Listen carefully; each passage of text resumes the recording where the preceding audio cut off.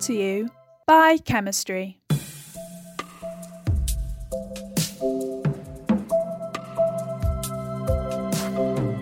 Hello everyone, I'm Dr. Hannah MacDonald and I'm a policy advisor at the Royal Society of Chemistry, and I'm sitting here today with my colleague Dan. Yeah, hi, I'm Dr. Dan Corbell and I lead the Science Policy Unit here at the RSC. So we've sat down today for this one-off episode of Brought to you by Chemistry to talk a bit about plastics, and more specifically because Dan was out of the office last week in Paris at the negotiations towards a UN treaty to address plastics pollution.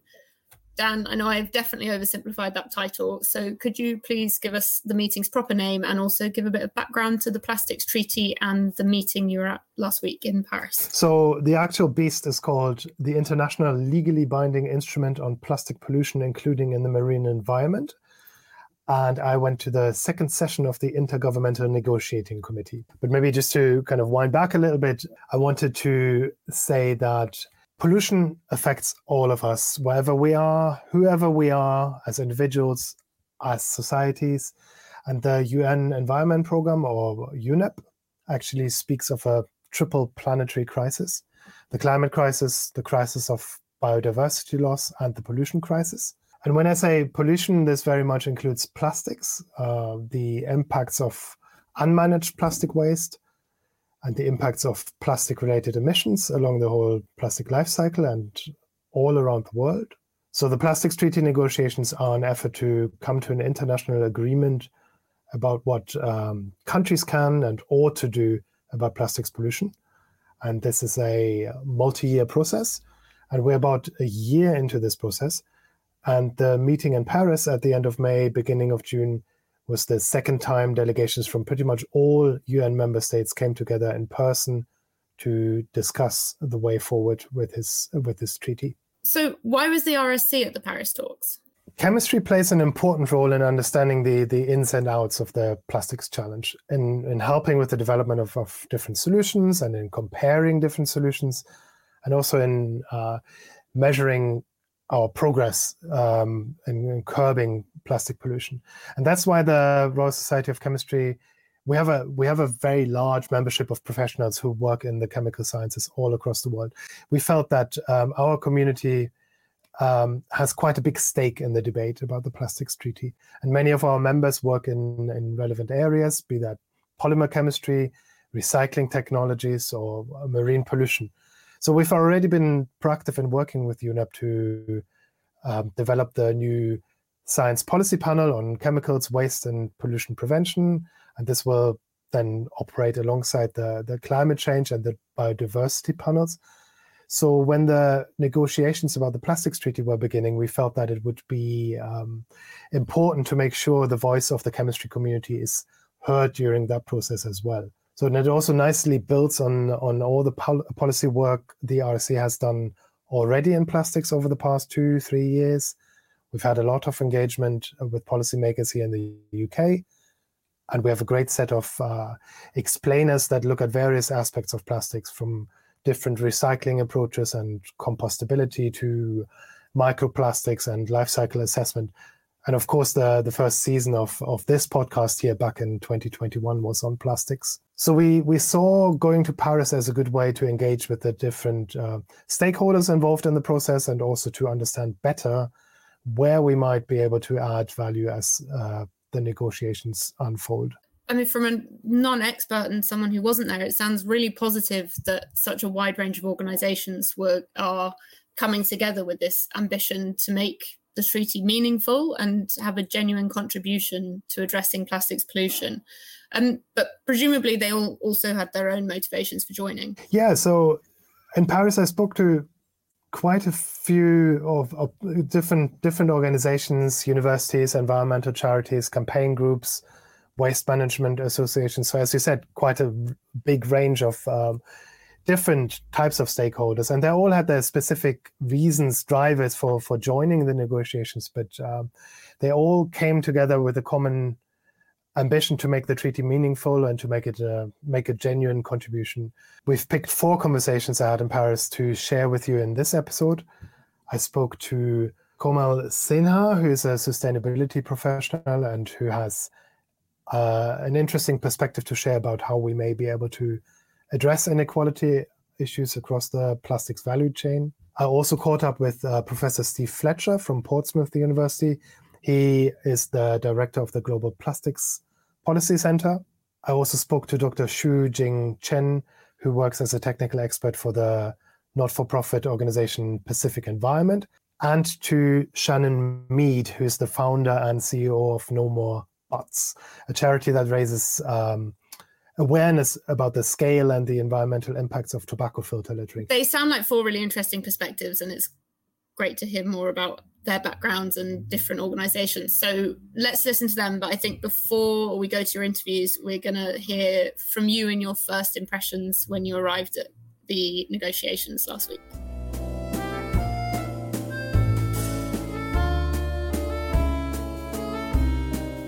Okay, I've had my morning croissant and a pretty strong coffee, and I just got my official observer badges, and I'm now sitting in a lovely Japanese garden in the center of the UNESCO building in Paris. I'm pretty excited to be here at INC2, which is the second time representatives from pretty much all United Nations member states are coming together to talk about how to manage the global plastics crisis. It's going to be pretty busy. There are some 1,700 people here from UN member states, non-governmental organizations, businesses, and science and technology organizations such as ourselves. The aim of the treaty is to deal with plastics pollution across the entire life cycle, from production and use of plastics to when plastics become waste, and also to cover all types of plastics and wherever they're found. So there you go. That's the Plastics Treaty in a nutshell. Very urgent and very ambitious.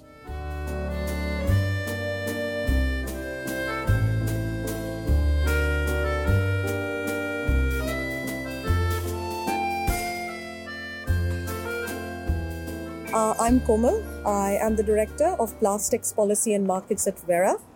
And my role really is to support and lead the market development and engagement of the policy side of the plastic program and connecting it to, the regulatory mechanisms and the policy level opportunities that emerge, that already are existing. So that sort of is my role at Verra. The reason why we are here at INC2 is essentially because we believe that Verra's plastic program, which includes the plastic standard and the plastic crediting mechanism, can support in meeting several of the objectives of the global treaty.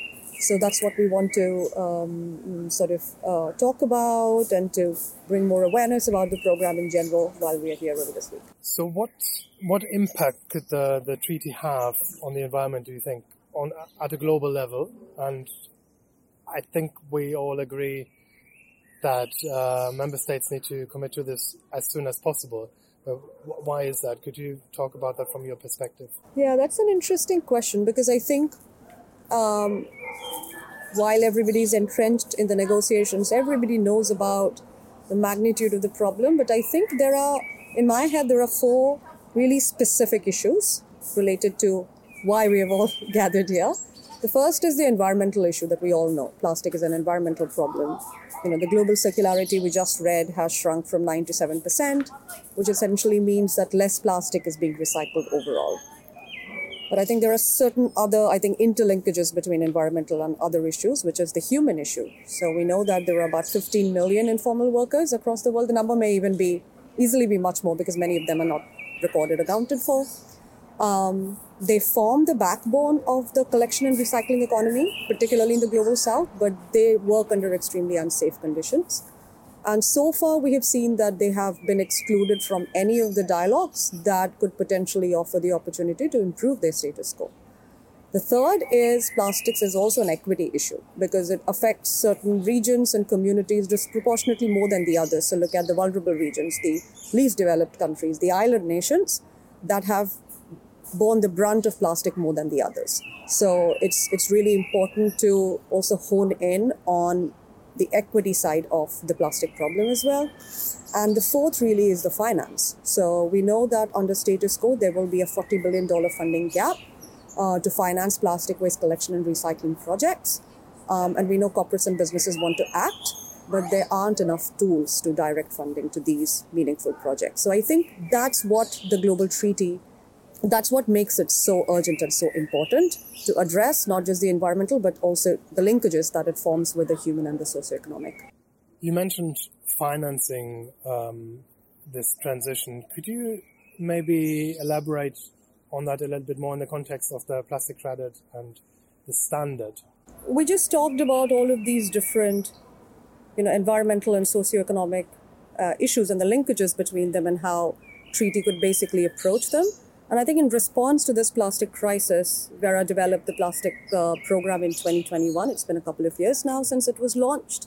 And I can try to explain the plastic program, how it is structured. So it has the plastic standard and supporting methodologies, which basically provides a framework for measuring the impact of plastic waste collection and recycling activities, so the downstream plastic waste management. And the projects that are certified with the plastic standard will issue plastic credits. The whole concept of plastic credits, very simply put, is to act as a downstream investment mechanism in order to mobilize finance for plastic waste collection and recycling activities, as well as development of collection and recycling infrastructure. It can be done anywhere in the world, but I think their impact is really high when these systems can be created in regions where it does not exist, or who do not have the resources to develop it themselves. In addition to that, the plastic standard also builds in mandatory social safeguards to protect the rights and interests of the informal communities, the vulnerable communities. And there is also a stakeholder engagement process, which is an integral part of the standard process, which ensures that their concerns are heard and duly addressed during the entire project development process. I would say the program is developed in a manner that integrates both the environmental and the human components. That's so interesting. So has that been implemented yet, or is that something that is still in development conceptually? No, it's been operational for more than 2 years now. And we have several projects that have already been certified, have started generating plastic credits, started benefiting the communities. And I think it's been very encouraging to see that the projects it's been region agnostic. It has come from all across the world.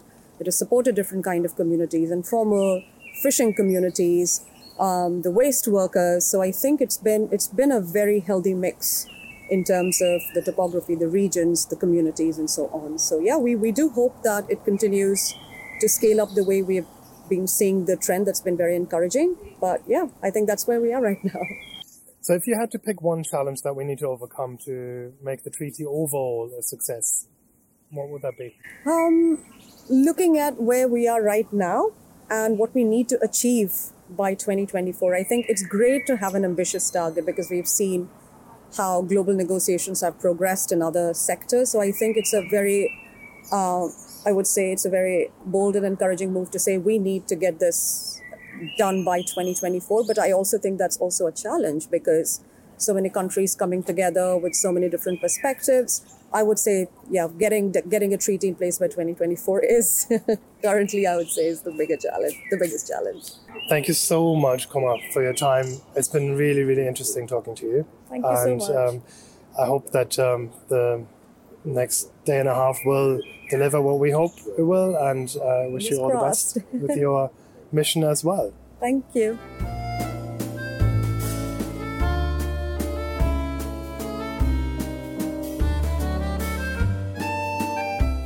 So I'm Steve Fletcher. I am the director of the Global Plastics Policy Centre at the University of Portsmouth in the United Kingdom. So you came here before the main part of the negotiations started. Can you tell us a little bit about that? In the lead up to any international meeting like this, there are a series of events that tend to be put together by the host country. And so on the weekend before this meeting started, there was a meeting hosted by the City of Paris to look at the role of cities in tackling plastic pollution, which is really interesting, actually. City scale is often not really talked about in the UN system because it's all about countries. But this meeting was really showcasing how cities all around the world are working together to tackle plastic pollution within cities. And we should remember, of course, that so much plastic pollution originates in cities, that cities probably do really have a strong role to play here. Speaking about the treaty itself, what do you think could the impact be of this treaty on the environment across the world?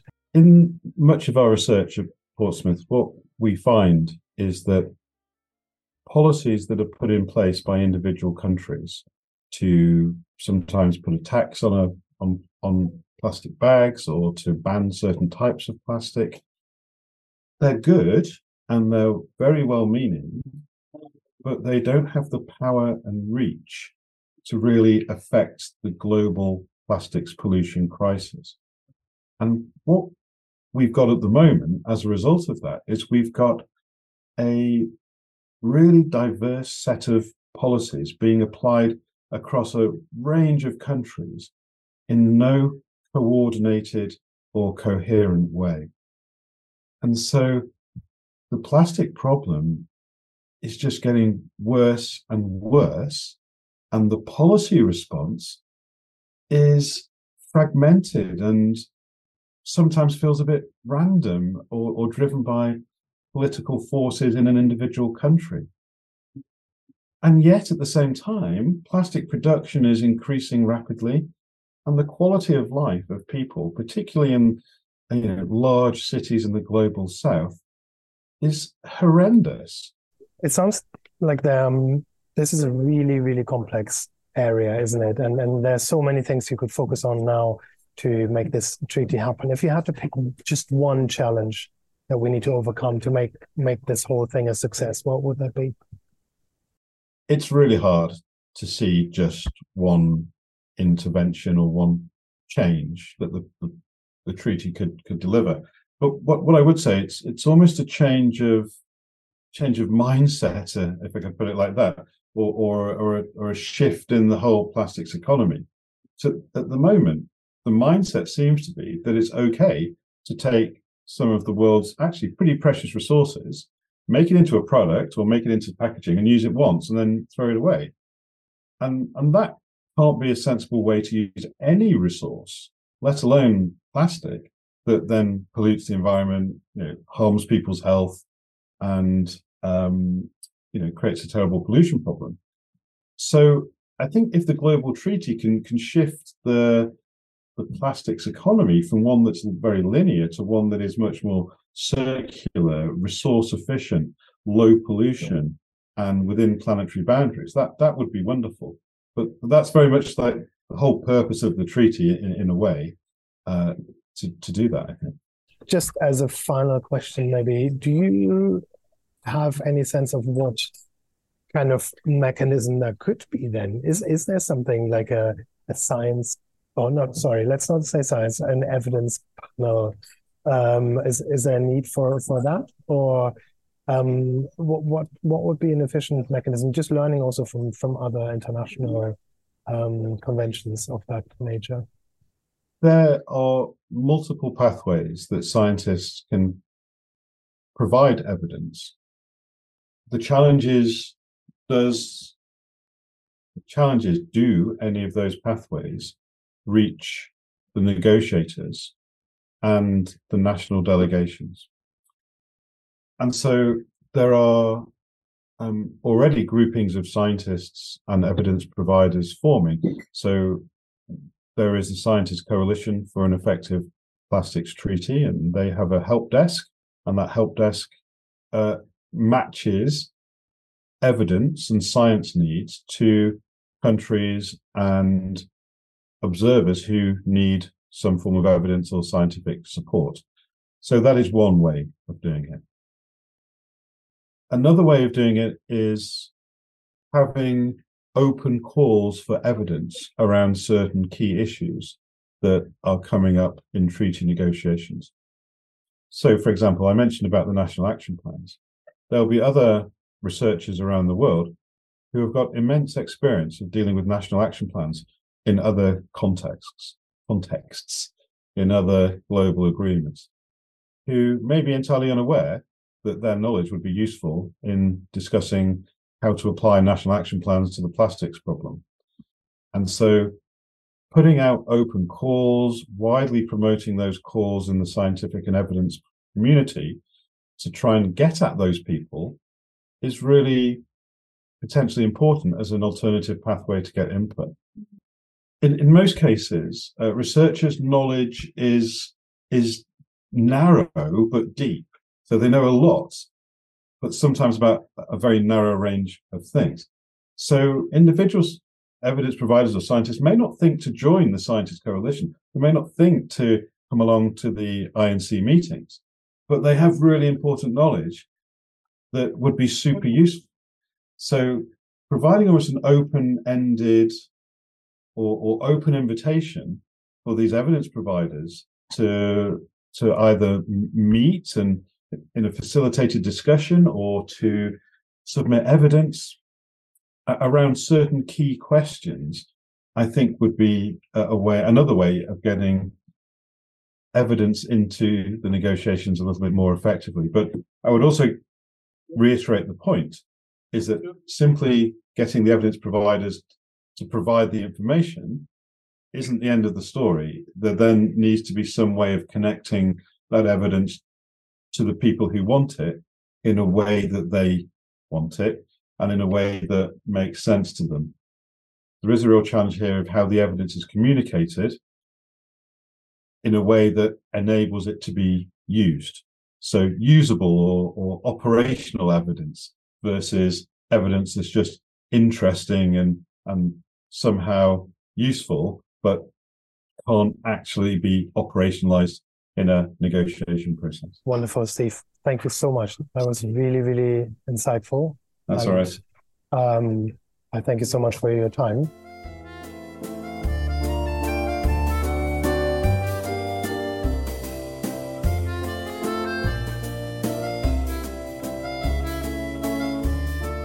So my name is Shannon Mead. I represent an environmental charity called No More Butts. We're an Australian-based charity, but we facilitate and work across several different groups across the world. And our advocacy is essentially to look at designing out waste and therefore looking at removal of plastic tobacco filters. So what impact do you think could the Plastics Treaty have on the environment across the world? I think it's one of the biggest steps that we've got at our disposal to have true impact on the world as one of the three of the triple planetary crises when it comes to plastic pollution and how do we deal with that. So I think this session and all of the INC sessions are critical that we arrive at that legally binding position. So that the world will take action in a coordinated way to remove plastic pollution. So the target at the moment is 2024 for the treaty. So why would you say must nation states commit to this as soon as possible, really? 2024 is an ambitious timeline to sign up. I think it's necessary because then everyone is working towards the same objective and goal. But the implementations and the true impact of that really won't come for another 5, 10, 15 years down the track. And there's varying degrees of targets being thrown around, 75%, 80%. Is it 2040? Is it 2050? So I think the detail of the implementation is going to be what is going to take a lot of time to for countries to agree.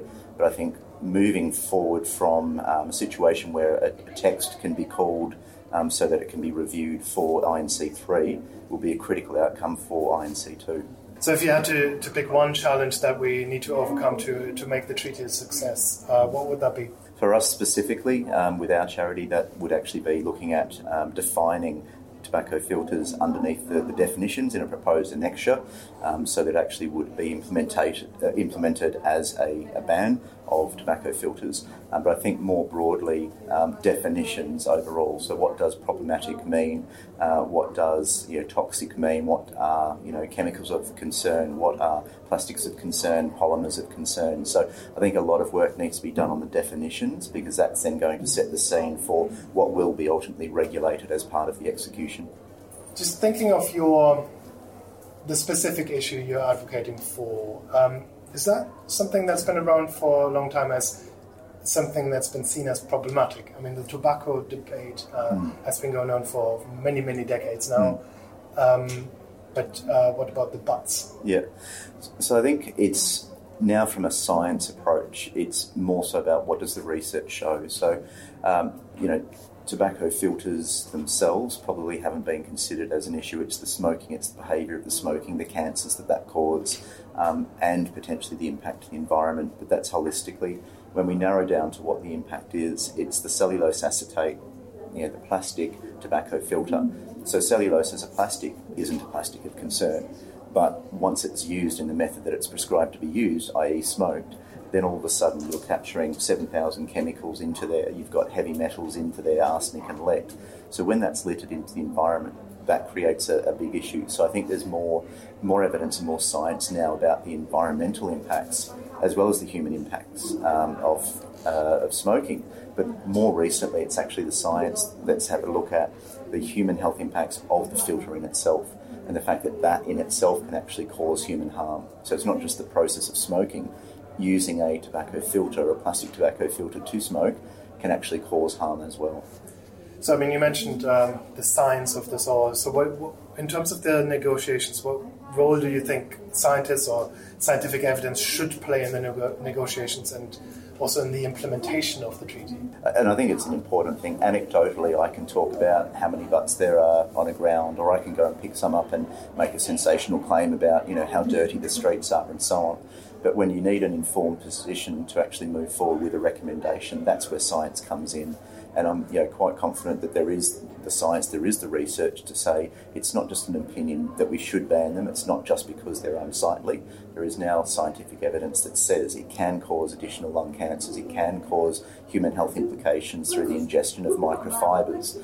And I think that's a science discussion that can be taken in. So it's not a position A or B or do you agree, yes or no. This is now the fact. And we can now debate what do we do with those scientific. So maybe my final question would be on scale.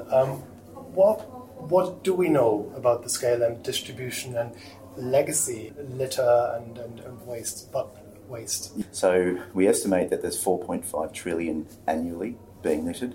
Now you look at the waste, that is individual pieces, individual cigarette butts being littered, and that's the bulk of what is consumed. So obviously every time consumption rates change, littering behaviours may change. So 4.5 trillion is not a fully quantifiable amount. You can't go and say per square metre it equals this. But based off trends of 50 to 60% of people littering their cigarette butts, and based off estimated consumption based off smoking rates, that's how we've arrived at 4.5 trillion. Whether it's 3.5 trillion or 5 trillion, that doesn't matter. I think in this case it's a trend. It's not scientific data. It's trend. So that is alarming in itself. But more importantly, it actually can accumulate for up to 15 years in the environment. So you've got this 4.5 trillion littered each year. But you times that by 15, and all of a sudden the weight and the volume also becomes very important. And how much does that actually leach into our water systems and our water streams? So yes, this is plastic pollution, but it's also the impact on our oceans and waterways. So you've got a toxic plastic that's entering the waterways, polluting water, and accumulating a mass, which over 15 years is actually quite large.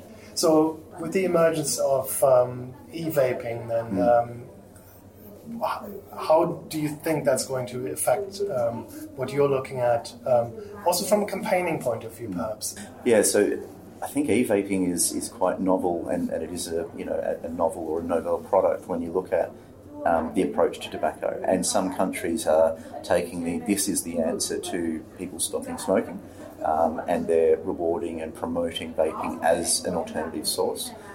So countries like UK, where they've just recently announced they're going to give out 1 million vapes to smokers to try and get them off cigarettes.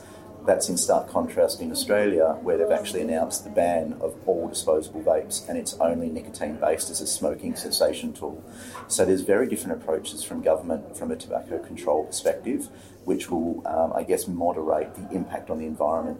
Our concern on the impact of the environment is, in particular, these disposable vapes, which have gained in notoriety and access and prevalence, is that they've got lithium and lithium-ion batteries depending on the device. which are being consumed and then thrown in the bin because there's no effective way to dispose of that. They don't integrate into any existing e-waste schemes. They've got toxic chemicals and nicotines in them. So some thought needs to be taken into how do we deal with that. So is vaping less harmful than smoking? I think the jury's out. Has it got risk? Has it got harm potential? Absolutely. Is it better for you? I think there's not enough not enough evidence to suggest that yet. So we would say if people are saying that is their solution, that they also need to be aware of what are the environmental implications of this new stream that they need to consider. Thank you so much, Shannon. Perfect. Thanks for the invitation.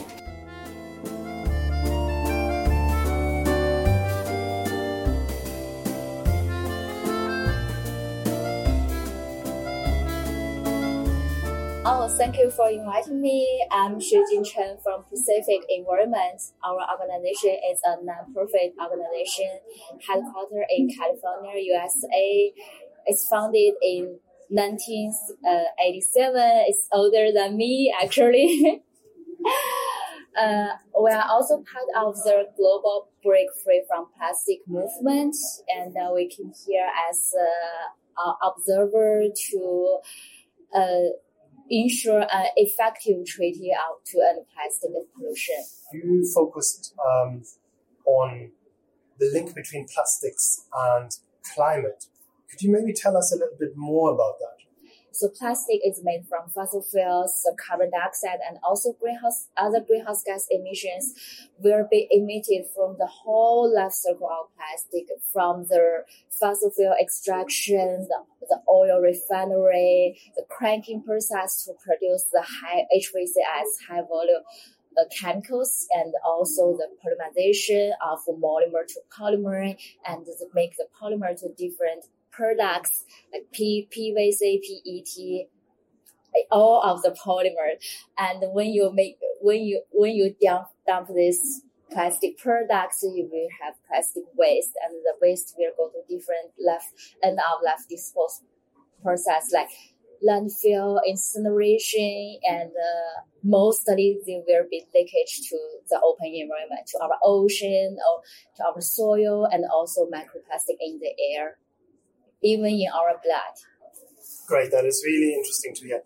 So, in terms of your background, could you maybe tell us a little bit about your background, your technical training? Because you're also a technical expert in addition to leading the campaign. Yeah, I'm happy to receive your invitation, and I say yes for the first and second, because I have publication at RSA. I received my PhD from Tsinghua University. It's a top one university in China in environmental science and engineering, like 6 years ago. And also I'm joined training PhD of Columbia University in the city of New York in earth and environmental engineering.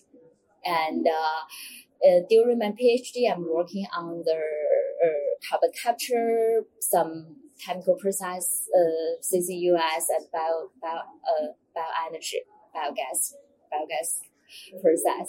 And after that, I have experience in academic, and then I kind of switch a little bit to the non-profit organization. I was in previously, I was in another organization, also non-profit, Alan MacArthur Foundation. They're also popular in plastic areas. Yeah. And now in Pacific Environment, I'm also as a researcher and campaign manager on plastics. Except for the program management part, I provide insights and analyze for our organization. Also, our bigger movement, the Break Free from Plastic movement, for the research, insights, analyze, especially on the plastic upstream. Thank you very much. I mean, you are bringing an incredible range of expertise to this. So just thinking about the plastics treaty again, what impact could that treaty have on the environment, and why do we all as the observers think that member states must commit to this as soon as possible? The situation is very emergency, so plastic pollution will double by 2040, and if under current trend, we don't do anything, the emission will exceed this carbon budget by 3 to 5 times. Actually, if we don't do nothing, the emission will exceed budget in 12 years, and by 2040, it will be like 3 to 5 times exceed the carbon budget, and we don't have enough time to act. This is the right time, and member states are gathering together, try to solve the problem. And I really hope that the member states, especially the big plastic production countries and the big retail, like big retailers that are headquartered in the global north countries, and this private sector and member states can work together to solve this problem, especially from the upstream. We have to identify that plastic is a life cycle problem, and we have to define where the life cycle starts. Definitely is from the fossil fuel extraction, the very beginning of the plastic.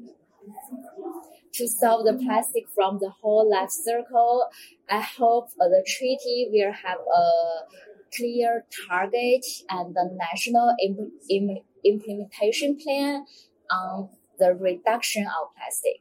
I think it's very the most important message to coming back, both back to your home country or other general audience, is reduction.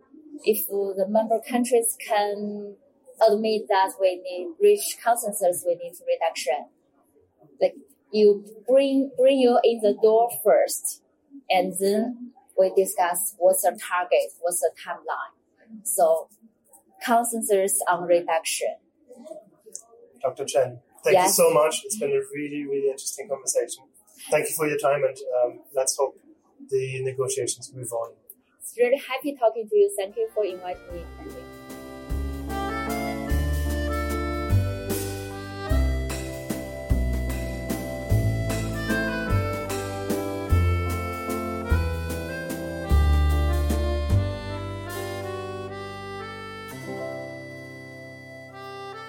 So I hope you've all enjoyed listening to some of Dan's experiences. Dan, you were messaging some of us in the team to keep us updated and updating us not only on your croissant count, very important, but also on some of the logistics around the negotiations and this kind of huge event, and some bits and pieces of your reflections. And now you've had a bit more time to process. I was just wondering what you feel about the treaty and the negotiations now, and I guess how that differs from what you were hoping or expecting before arriving at the meeting. Yeah, so I expected the session in Paris to be mostly about politics, and with that about procedural matters, and in part this also panned out that way. But in the end, the committee did start talking about more substantive issues, and we have now started looking at the various options for obligations that might end up in the treaty, and that might actually be legally binding, and urging countries to act on them. So that, I think, is a really, really positive thing, a positive outcome. So what I took away from the folks we interviewed and the other organizations I spoke to in the margins of the session was that the plastics problem is incredibly complex and really, really very pervasive. And it reaches everyone on this planet, and is also so strongly linked to climate change and biodiversity loss. The other thing I took away was that we need evidence and knowledge from all sorts of disciplines and sectors, and the negotiation process will have to include a lot of input from science, and we as an organization will hopefully be able to support this. But the committee also needs to be on top of the techno-economics of this all, and also engage with the societal aspects of the plastics crisis and of the transition to a more sustainable system. Okay, thanks, Dan. It's really interesting to hear about the plastics treaty negotiations, and great to hear about how the science is involved in this process. That's all from us, and see you soon. Bye. Bye.